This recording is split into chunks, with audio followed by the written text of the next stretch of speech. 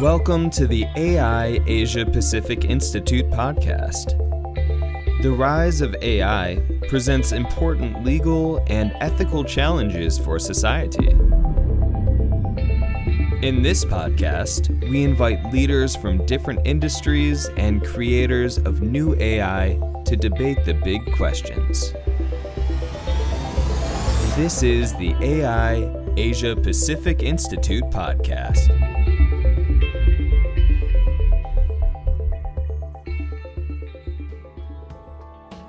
Today we're here to discuss the future of work and to cover how AI is impacting HR. I'm here with Philippa, who is the CEO and co-founder of People Collider, a company focused on improving HR's ability to create a more human workplace through technology. She's also the lead researcher for the State of HR and Tech in APAC survey. During her 20-year corporate HR career, Pip managed many technology implementations. Today, she supports HR functions and companies with a digital transformation and helps HR map their talent challenges and design their target technology landscape. Pip also provides specialist support and expertise to early-stage HR technology companies as an advisor. Pip holds an EMBA, a Master of Science in HRM, and a postgrad diploma in Strategy and Innovation from Oxford University, as well as multiple global HR certifications. Welcome, Pip. It's very nice to have you here. Nice to be here. Thanks for the invitation. Right. So I'm hoping that this conversation will cover all the issues of artificial intelligence and other technologies and how they're impacting our future, and especially the future of work and HR, which is your specialization. So why don't we start talking about how there's so much change in the environment and innovative technologies bringing a lot of change to the workplace. This leads us to a shift in the types of skills that are needed in human resource. What HR trends do you see taking place now and growing in the next few years? Yeah, good question. HR today is definitely not what HR looked like 5 years ago, certainly not 10 years ago, and not 20 when I started. Where we are today, HR departments look very different depending on which companies you go to. Well-established companies have a lot of legacy issues, both with structure and other things. So the HR is structured very similarly to how they used to be with the COEs or the centres of expertise, remuneration and benefits, recruitment and selection, learning and development, the strategy side, or the HRBPs, so the business partners, and then the functional area, the HR operations, if you will, shared services. That's a very traditional model of HR, and we're seeing a lot of different skills coming into some of those roles around technology and specifically analytics. Most people, it's the cool job in HR at the moment. You're working in analytics. At the moment, really what it means is you spend most of your time cleaning data, the rest of the time trying to wrestle with data in different system formats, and then trying to explain why you cannot develop a beautiful visual from Tableau in 5 minutes to a manager. Not as glamorous as... Oh, no. There's not much. I don't think there was anything ever glamorous in HR. There's certainly nothing glamorous going into the future. Interesting, challenging, yes. Glamorous, definitely not. So we're seeing different skills coming in today, but the new structures of HR. So, for example, I was at Netflix yesterday and we're understanding how they built their HR function. I've often thought, if I didn't have any legacy issues, if I had a blank sheet of paper, how would I build an HR function? What would it look like? What are the skills that are necessary? And I think today, there's a couple of them. First of all, business skills, understanding someone who can stitch everything together in a business context. The psychology. I think the organizational psychology is absolutely critical because this is how we understand the human dimension at a very deep level within the organization. And then the technologists. So bringing these two people together is really important in HR. The data person, the person who understands how. Now, bear in mind, none of them are standalone. It is literally I hate to use the term, but an agile team. A team made up of different specialties that are there for a specific task, in this case within the human resources function. So not many people actually with an HR background, but a lot with an HR understanding. There's a great article at HBR a couple of months ago talking about data translators. There's a lot of people who can crunch the numbers, very few who really understand what they mean. So when you're looking at HR and people analytics today, it is not just knowing the human dimension or the people side of things and the business side of things. It's being able to translate that into the data. So, you can't just put the data in front of someone who does not understand the business and does not understand HR and say, hey, presto, give us a visual, give us a nice chart that tells us something, or even worse, give us insights, That's horrible word. Yeah. So, HR functions are changing. HR, the necessity, the criticality of certain skills is shifting. But I think overall, I've got a few concerns for, traditional HR. Most of my, colleagues and friends we've come from traditional HR.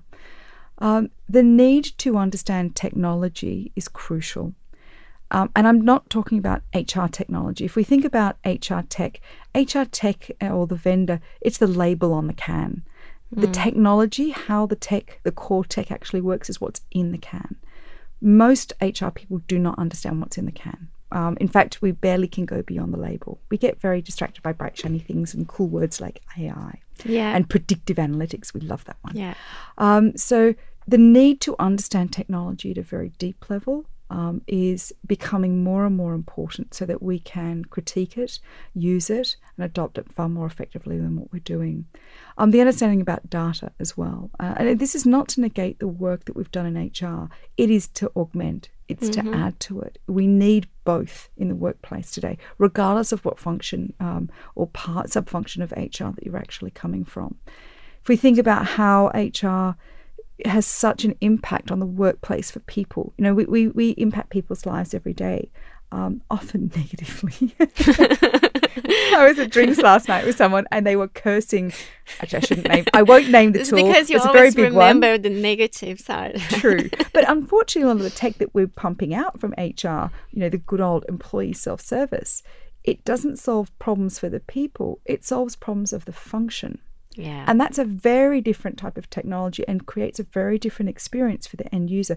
If it's something that's solving the problem for the function, slapping a pretty AI on it, an app on it, an interface, it does not suddenly solve a problem for an employee. Yeah. So I think that we really need to shift our thinking. We need to understand, rather than seeing technology as an enabler to efficiency in operations, actually understanding at a much deeper level how it affects the employee experience, how we can influence the employee experience using different technologies. Yeah. That core understanding is absolutely important. And unfortunately, I think is missing. The data analytics is another part, but it's really the understanding of data, not just how do you make it look pretty, or how do you interpret from the back of it, but where do you start? And the two go together. A lot of HR people think that you need a single system to produce good reports. You want a single source of truth. It is easy reporting from one ring to rule them all. Yeah. That is not the nature of technology anymore. It used to be. Yeah. But it's not anymore. Yeah. So I think there's a lot of things when it comes to reshaping the workplace and the employee experience. HR's understanding of technology goes a long way to go to improve it. And we've got a long way to go to understand it well enough to be able to use it effectively. Well, that's very interesting. I don't think all these things that you've mentioned, I don't think HR is alone. If we look at other industries and how technology is disrupting so many industries, these skills that you just mentioned and the need to understand technology on a deeper level, we can see this across many other industries, right? Agree. HR is not alone. In fact, there are a couple of functions that are further back than we are, or according to some research, and that's legal and risk, which is a bit embarrassing to say that we're only better than legal and risk when it comes to adopting. Definitely better than legal. in terms of adopting technology, but that means a lot. Now, I mean, finance. yeah, it means that finance is ahead of us, which is a bit scary. Understandably, marketing and IT is going to be. Yeah. But we are not the only corporate function that are being affected by this. But I think our impact is so much more because we touch the people. We can touch the people every day. Yes. And so I think the necessity, it could be very dangerous if we do not understand it and we let technologists alone build the future. Absolutely. We have to be involved in these conversations. And unfortunately, I don't see HR leaning in and discussing it and understanding it well enough to be able to have a voice. I couldn't agree more. Yeah, yes. Yeah, there's so much to cover on this topic, right? Yes. And where we see this need as well, I also see opportunities. So for the people that are considering, how they can benefit, how they can make the most of their position, or I think this is the opportunity. I think if you in front of this, you have advantages that other people would not. Yeah, I agree. I think when it comes, certainly in HR, but I would suggest in other functions as well, corporate functions and other areas, but corporate functions are quite similar in many ways. We're still not quite at the tipping point. We talk about the future of work like it's in the future. Actually, it's already here. It's already happening. It's already here. Yes. I think William Gibson's saying that the future is already here. It's just very unevenly distributed. Yeah. Is absolutely spot on. I mean, when I was organizing, one of our meetings, and I got the email from your secretary, who I thought it was a very professional secretary. As it turns out, she's an AI secretary. She's also very effective. So what's her name? Evie, right? Yeah. Evie, So if anyone wants to check out a good AI secretary, I highly recommend Evie. She's done a good job. Yeah, Evie AI. She's pretty cool.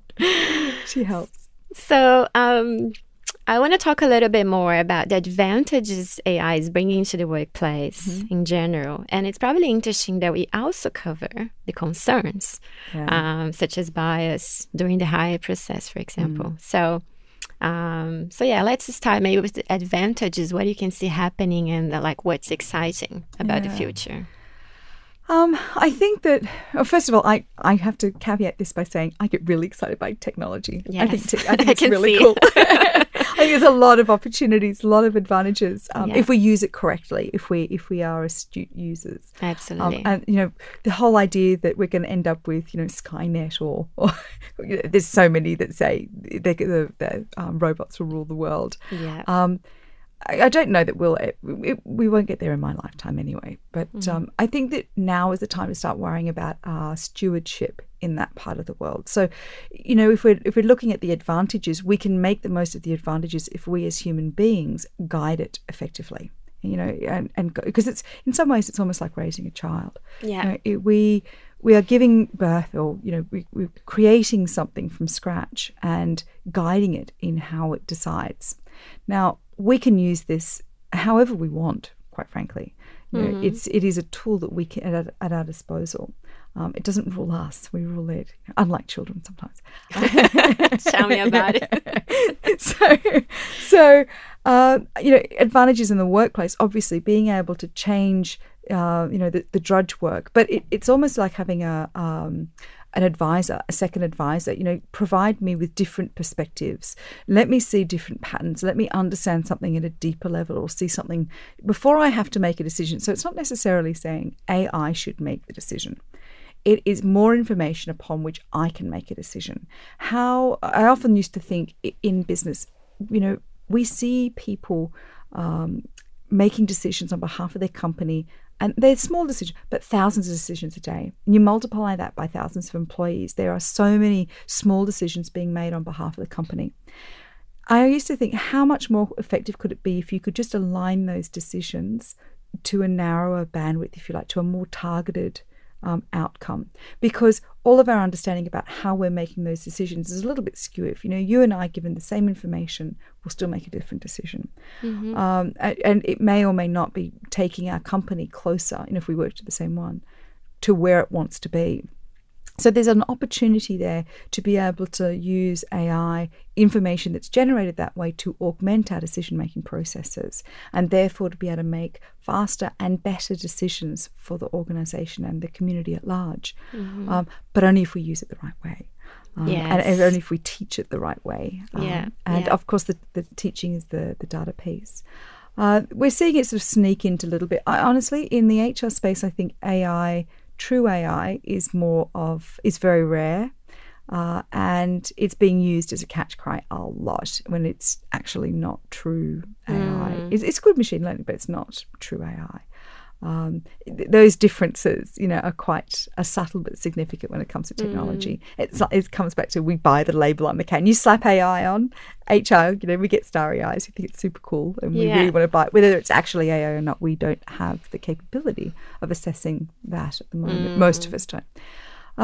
So I think, huge opportunity to facilitate, to enhance our lives, the workplaces, the decisions that we're making, and to take us more to, I wouldn't have said higher, it's sort of higher order thinking. We've all got parts of our job that we loathe. I love catching up with people. I loathe the scheduling. That's why Evie is great for me.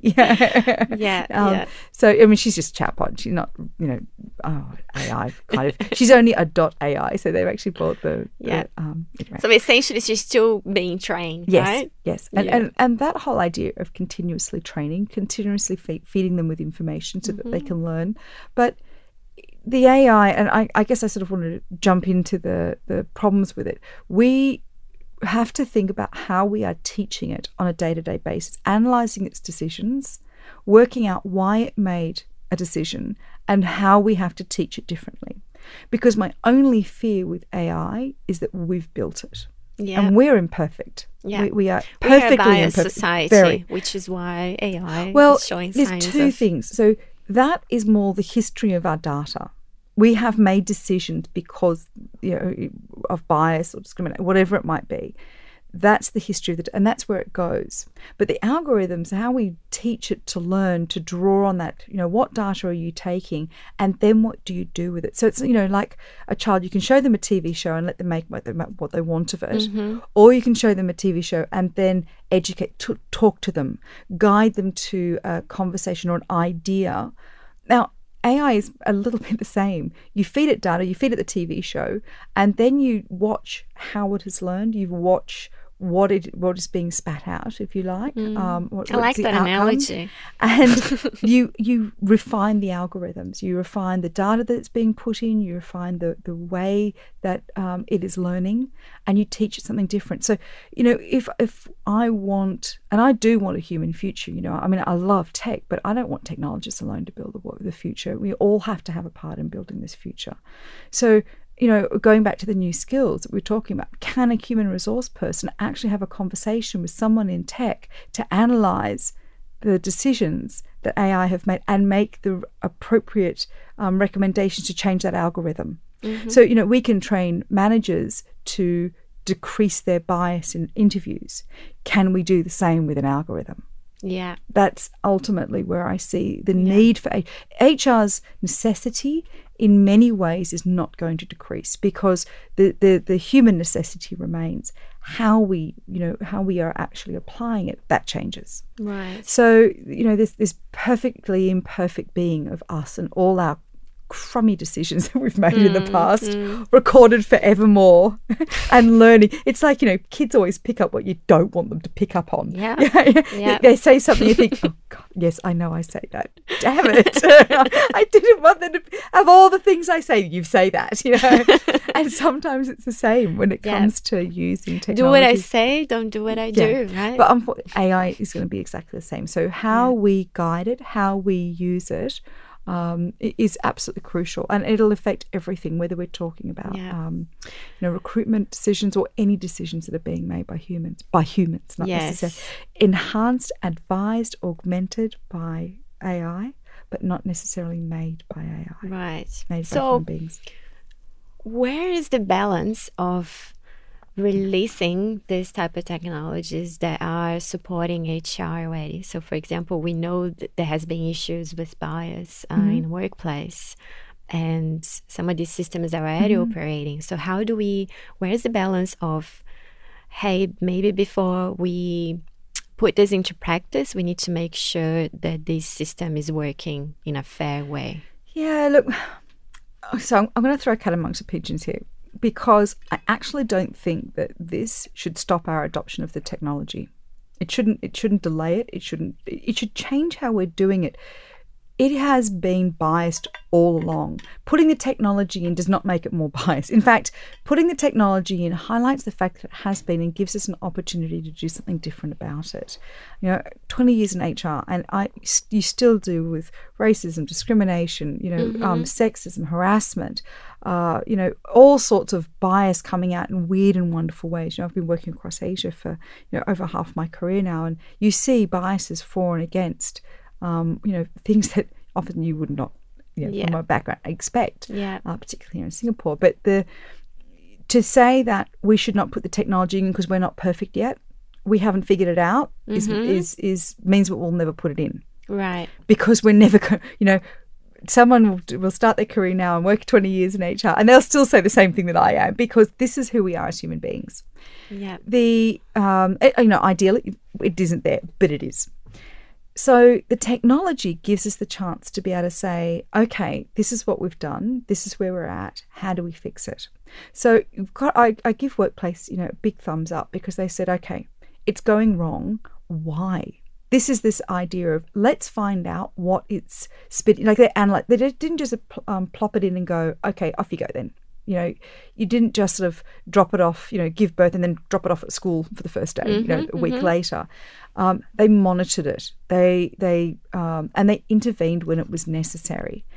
It is actually, I think, a better intervention. This data really does give us a mirror, and not a pretty one, to ourselves. And HR, honestly, we've been trying to do that for a very long time, because we have been trying to eliminate and reduce bias in the workplace for a very long time. Yeah. Diversity and inclusion, big thing for us, in the HR space. So these tech can help us do it. But again, only if we are understanding the technology and how it's worked, so that we can critique it and guide it and teach it differently. I think monitoring, as you're saying, is key, right? Absolutely. So how can we expecting monitor to take place when we see people in general are quite behind of what's happening, right? So I can see before monitoring, maybe there's this huge need for training, right? And for absolutely education. Yeah. So, it goes back to what I said earlier on. It's easy, HR have been training managers not to be biased or have any discrimination, value D&I, and all diversity and inclusion. For years and years. Yeah, for years. Can we change that skill and apply it to technology, to these types of algorithms, the ones that we're using? That's what we need to do. That's what we need to change. That so far is not what we've been able to do. So there is a huge need for HR to upskill in this space. It's going to be hard.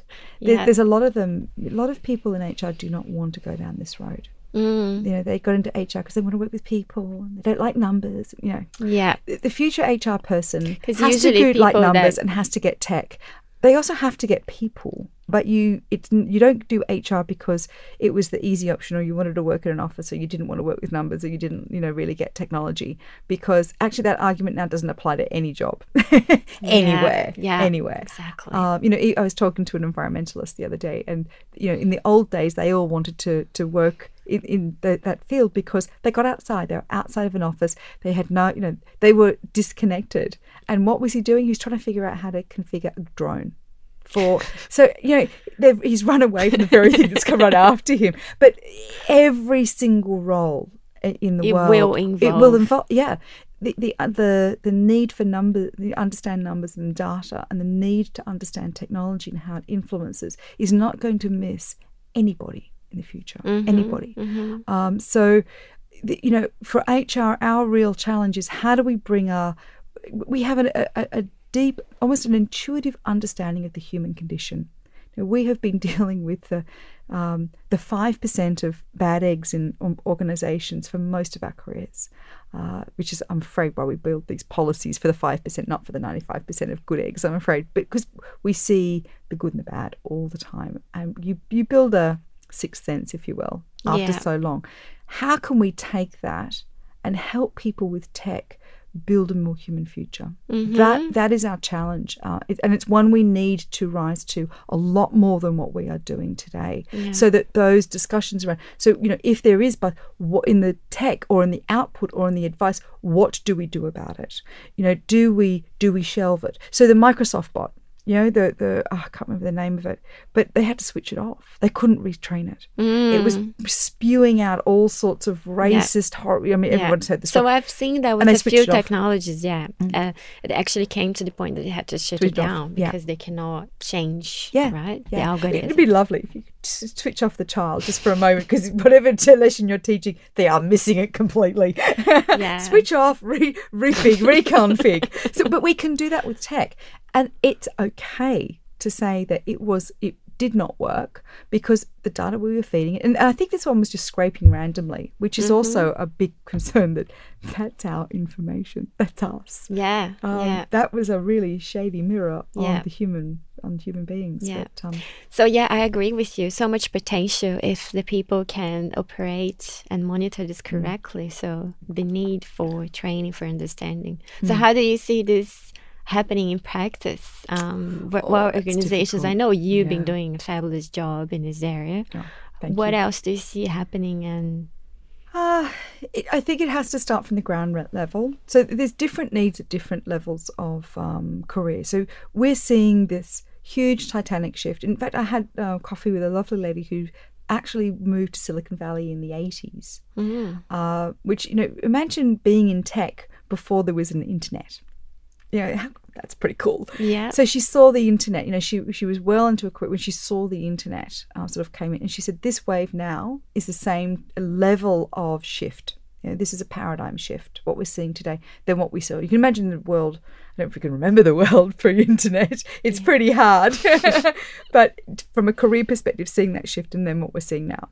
The difficulty for us is it is such a massive shift that it changes very subtly every day, and we don't feel it. We're like the frog in boiling water. It's been put into cold, and we're slowly boiling as it heats it up. The water heats up, and there is not enough of us taking any action about what does that mean for me and my job. If I look at people over 20 years in their careers, there's a lot of people. Now I'm going to make generalizations, which I generally don't like to do, but I think it's important to sort of say, okay, I'm not in that bundle, and that's great. Let's put people in boxes. Let's put people. So the 25 and up career category. I see a lot of them just ducking for cover and waiting for retirement and hoping that the future won't bite them on the butt before they actually have to because reinventing that long in is really tough to do. So you get it. I totally get it. If you could just duck long enough, if the future doesn't hit you before you retired, you're safe. This amount of change that's needed in their functions and that requires them. I find in HR we've got this weird thing. We are desperately trying to change the workforce and transform the organisation and transform the function, and we have done precious little about transforming ourselves. We're still trying to be the same old HR people transforming the company. It's like, it doesn't quite work, guys. We have to transform ourselves. So I think a lot of the long career people, there's definitely exceptions. I know some fabulous exceptions, but there is still that feel. And I get the sense, in fact, I was talking to someone the other day, they said, so to sum up, you're a Gen Xer. You've been around for this number of years. And I said, I feel like I am sandwiched between the generation of complete, I want to remain ignorant until retirement, and complete inspiration for the 10 years. Because the people with the 10 to 15 year that I speak to, they range between frustrated, panicked, worried, and just annoyed as hell. Because they know they need to, they can see that we need to change, and then they look at their senior leader and they're going, the same old stuff, and they're like, this doesn't work. It's not going to work. We have to change what we're doing, and we have to change it now. So I'm sort of, stuck between complacency and frustration in a lot of ways. I mean, they're very inspirational. The ideas these guys have at the 10-year career mark, brilliant. A lot of them are really forward thinking. My generation, the 20-year, 15, 20, we're in a little bit of no man's land, like Gen X so often has been, because we're such a little one. Do I have to change? What does it take? Now, changing us as people takes years. And we know this in HR because we do it on a regular basis. We know that you don't just send somebody off for a training program and, hey, presto, they're different. If only it was so easy, our jobs would be a lot easier. Transforming ourselves takes years. And years of effort. And that's very daunting for a lot of people who are raising kids, worrying about elderly people, putting food on the table, and worrying about the idea that employability is not assured. I feel in HR that we're coming towards a cliff. We haven't reached that tipping point yet where the criticality of being able to absorb technology, and not HR, I'm not talking about the big technology suites that are sold. That is not HR tech in the 21st century. It is a part of it, but it's not everything. There is so much more to understand technology before you understand HR technology or technology for HR. We have to understand the technology separately and independently. Very few people are making efforts, I see, certainly in my age group, in that regard. And I worry, for friends actually, that colleagues, that we're going to come to this cliff, and the jobs that don't require it are going to dry up so much that when we all, will fall off the cliff, and there'll be a lot of people that go splat rather than bounce because employability has just died.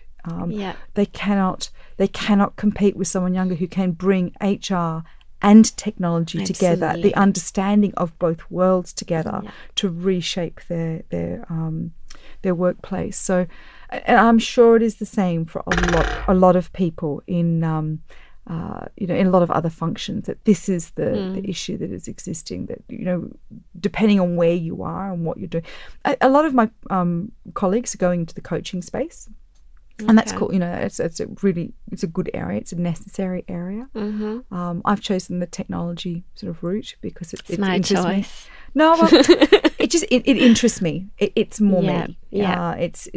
I'm lucky that it's more me, I guess, but it is definitely more me than the coaching thing. I have the patience for. I don't have the patience for a computer that's not working well, but I definitely don't have the patience for the human side.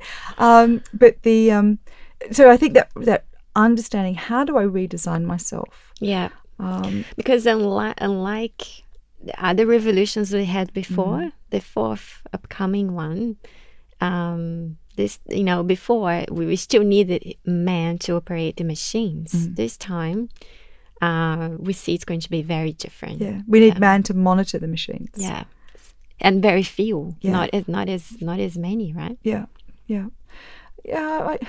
I don't know if they were going to take all our jobs. The WEF says we're going to create more than, eventually, utopia, I guess, is that we do not need to work, that the world is built in such a way that there is perfect equilibrium. And it isn't necessary. It is necessary that we contribute, but not necessary that we work in the idea that we have it today.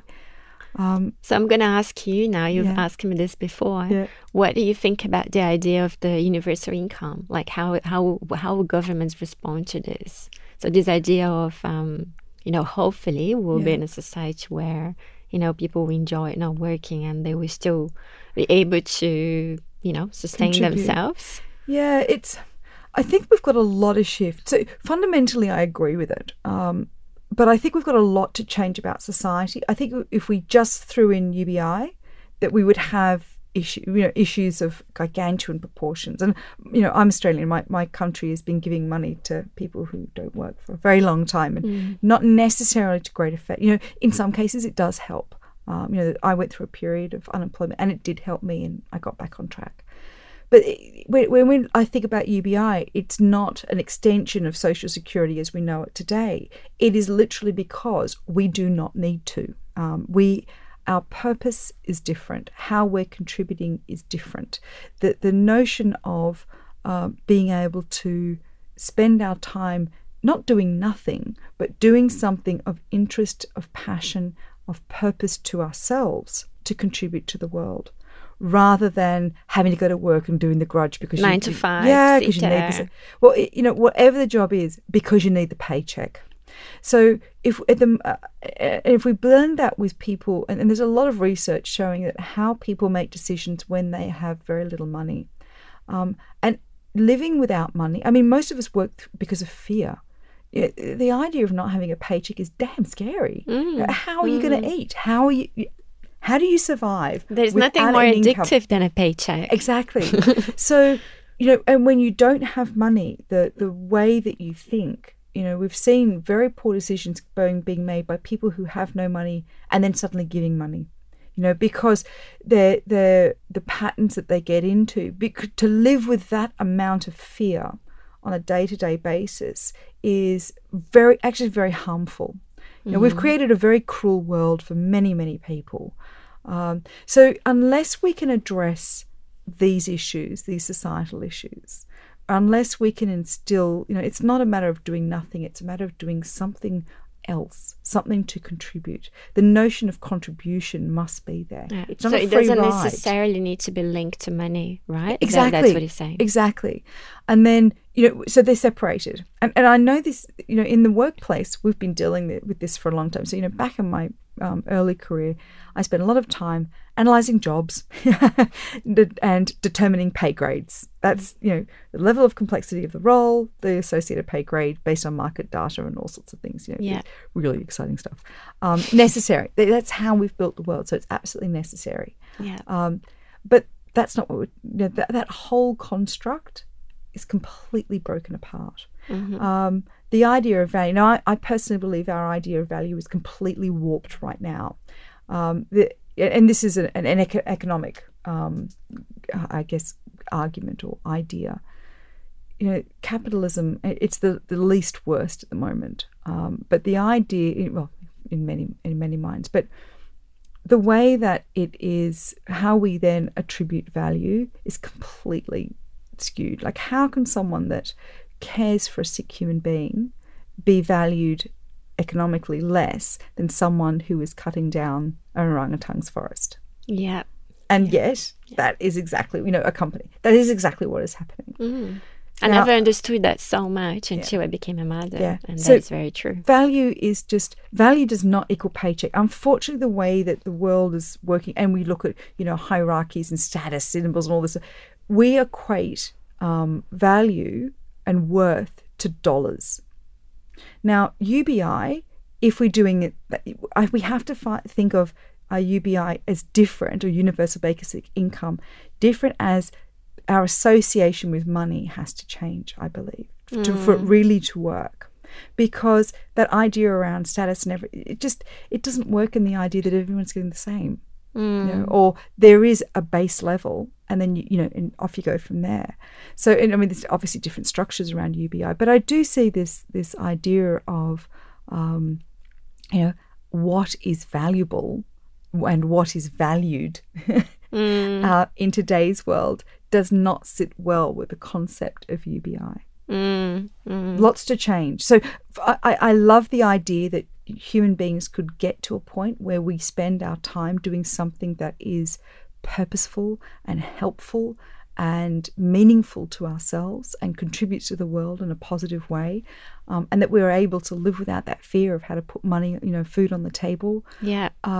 Well, there's so much to go before we can get it. Just giving money does not do that. It sounds like a whole new world. Yeah, it is. As you're describing. It's utopia. Yeah. It's that utopian future. Creating a whole new perspective. And that's why I think there has been so many conversations about the existential risk of what technology is bringing, right? Yeah. What's going to happen when we don't have to do the things that we do anymore. Yeah. How we can prepare for that. Yeah. Lots of change coming up. Yeah. I don't know if we'll be around to see it all, but at least we'll be around to see some, and hopefully leave it a better place than we found it. Yeah. Be interesting. So I think we covered a few of the concerns there about how technology is impacting the workplace and generally changing our humanity, right? Yeah. Let's talk a little bit more about so you were saying before you don't believe necessarily that our jobs, we're going to lose our jobs, many of us. So, one of the statistics that we have recently is the World Economic Forum that projects that about 75 million current jobs will be displaced as artificial intelligence takes over more aspects of work, right? How do you actually believe that this is going to take place? And I know new jobs will be created as well, and we'll need, like you're mentioning, we need people with these new skills, people that really understand technology, even though that's not their background, but they can operate and they have those soft skills and they can adapt. So that's going to be more important than ever, I believe. Yeah, agree. But I personally still believe that the numbers of jobs being taken away will be so much higher than the jobs that will be needed. Yeah, I think the absolute numbers, I'm not going to disagree with WF. I think there will be more created than removed. But the problem, I don't think, is necessarily the absolute number of jobs. It's the people to fill those jobs. The jobs are going away faster than we are reskilling ourselves to take on the new jobs. That's that idea of, what are we doing today to transform our employability for the future? And rarely are full jobs just suddenly disappear overnight. So the idea that, I'm going to wake up and a robot's taken my job, it doesn't happen that way. It's jobs, I guess, disintegrate. The shape of jobs changes. What used to be a task in one person's job has disappeared, has been taken, and it changes shape over time. There is still a high degree of complex work that we must be involved in. Technology is nowhere near it. There's straightforward stuff, absolutely. So we're losing a lot of that sort of straightforward. The stuff that RPA or robotic process automation and the like can take over very quickly and easily. But there's a lot of data available, and it's very straightforward work. So that is easy to put out to technology or a technology. The very complex stuff is not. Like flying a plane. Yes, could tech do it on its own? Self-driving aeroplanes, yes. Do we ever want to get in one without a pilot? Probably not. Let's be safe. That's still very, because it's exceptionally complex. If you're talking about how you're building it. So I worry, and I do think we are going to have a huge problem where we see a lot of people who have not maintained employability being out of work because their job has changed so much that they're no longer fit enough to find another one or to fill the old one. And this is why so many governments, like the Singapore government, put so much emphasis on reskilling and moving with the times effectively to maintain employability. And it's not keeping a job. Employability in the future will be a very different idea of what we've got today. So the number of people that have not maintained employability and the number of jobs that are changing shape, I do think there's a bit. So you talk to people recruiting, they've got so many jobs they can't find people for, and yet you talk to so many people and they say, I can't find a job. So this mismatch is already happening, and I think it will increase substantially as we move forward and as technology starts to overtake. It's not that it is necessarily displacing us. In some ways, I think it's our fault that we have not kept up with it. I always wondered the concept. We say the times. In these days, back in the day, the times. Are the times dictated by us, or it's always our choice, right? Well, exactly. So, if we can usually see it coming, someone is seeing it coming. So there should be more of a sense of responsibility upon individuals to maintain their employability, I think. It's certainly in the HR space. Anyone who thinks that they can do what we've done for the last 20 years and get away with it, fooling themselves. It's just not going to be like that. If it is today, it won't be for very much longer. I guess I was talking about people I know in the who I've worked with for many, many years. They are not maintaining their employability, and it will affect them, along with millions of other people, as technology is replacing pieces of job, and eventually they don't fit their jobs, or those jobs, or have transformed into another job. Because the jobs, it can be incremental, but it's usually easier to implement tech and change a job faster than it is to change a human. Yeah. We take time to learn and we take time to shift. Often we need a mindset shift before we actually can start accepting learning, being open to learning. And that, I think, is the key barrier at the moment for a lot of people. Absolutely. We will, unfortunately, we will have a big piece of the workforce that will really struggle to find work, I think, over the next 5 to 10 years. We're probably reaching an end soon, but before, in a very practical way, how do you think people can, for the people that have not preparing themselves, that feel a bit behind in their positions right now, how do you think they can start preparing? I know, for example, the Singapore government has been doing a fabulous job here, training people, providing courses and encouraging the development of new skills. How can people personally take that step, though? I think there's 3 things. First of all, they need to answer the question again, what do I want to be when I grow up? Because the job that you wanted to do doesn't exist anymore. So what do you want to be in the future, workplace?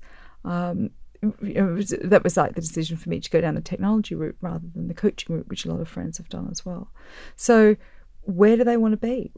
It may be a complete pivot. They may find that where they want to be or the opportunity that they're seeing requires a complete shift from where they are today, a 180 pivot rather than a simple change. And that's absolutely fine. So knowing where you're going, you have to have a destination in mind, or at least an area that you're curious about to pursue to augment what you're doing. It's easy, if you look at the forefront of where your function is changing, you can usually see the trends. So not from where you are today, but look at and see who is doing what and where is the focus and what appeals to you. What makes you think, oh God, I'd rather stick a screwdriver in my eye versus, oh yeah, that sounds really cool. So here's an opportunity, right? So to reinvent oneself, to get closer to something that you actually want to do for a living rather than what we ended up doing more by accident.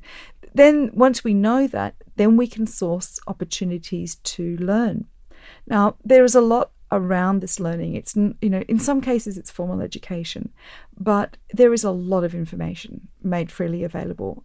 MIT, for example, all their courseware is online. Everything that you could ever be taught at MIT from a page is available. Of course, it hasn't harmed their registration and their enrollments, but because we like different formats. So you need to know, how do you want to learn, what formats are available, and build a mosaic. Build a picture, a different picture, your own picture of what you're learning. You don't only have to learn one other thing. Think about, 2 or 3 different things to learn to augment what you've already got, so that you're, you've got a few that you can get rid of if you're not happy doing that. You find out, that's not, that's not where it's going. It hedges bets as well. It's a risk mitigation. The third thing, so knowing what you want, knowing where to learn about it for free or whatever, there's Coursera, the big government, MOOCs, thousands of websites, huge opportunity. Thrive.com. The other one is the network. So if we think about who we know at work today, most of us know people who we work with today, like in our own area. The areas that we want to move into is usually a different network, completely different. So I know when I move from HR to HR tech, it's a completely different network. There's very few HR people who actually move into HR tech, which sounds really strange, but it's, the networks is different. So never underestimate the necessity of getting out and meeting new people in a different area. So attending events, joining meetups, going to, online forums and things like that, Facebook groups, LinkedIn groups, getting active to build a new network, to access information, but also to access people. So that you can be more like a boundary spanner between these two worlds. So at the moment I bring the world of HR, the world of HR tech, and I'm trying to build more of myself in the world of technology to be able to bring these 3 things together. And I need to maintain the networks in all 3 to be able to do so, as well as the information. So if people are looking at reinventing, please don't never ever underestimate the necessity of the network piece, the people that you know in the new area, and that give you access to information, and that's it. It sounds so easy, but and it's years. I started my pivot probably about 3 years ago now, and it's still going. I've got a very clear direction. I feel like now. you've been doing it forever. Yeah, well. No, I was a very traditional HR person for a very long time. And then, I don't know what, it's hard to know what the trigger was actually, what the signals were, but, it sneaks up on you. You start attending events, you start reading different things, you start following different things, and then all of a sudden you're in a completely different space and you sort of go into it more. Where you come out, it's sometimes hard to know exactly where I'm coming out. Yeah. I couldn't have told you that I wanted to establish a company that trains HR people in technology 3 years ago, or even a year ago. That, today is my purpose, to help HR people understand technology so that we together can shape a future of work that we want to see in the workplace. Mm-hmm. But that's taken a long time to be very clear. Yeah. So, you don't expect that level of clarity straight away. These transformations take a long time. Like they do, anyone who's transformed a culture in an organization knows it takes a very long time. Yeah. It never happens overnight. So, and it's the same for ourselves. It's an exciting journey, though. It is. The future's got some really exciting stuff coming up. So. Yeah. Well, this has been really great. Thanks. Thank you so much for being here. For anyone trying to get in touch with you, what's the best way? LinkedIn. I'm often on LinkedIn. So, you'll find me there. Philippa Pip Penfold. I think I might be the only Pip Penfold. Okay. With People Collider. So you'll find me there. Just ping me. And all my details are there. Yeah. Great. We'll have some information up in our website as well. Well, thanks again. And thanks everyone for listening. Thanks, everyone. See you. Thanks, Kelly. Bye-bye.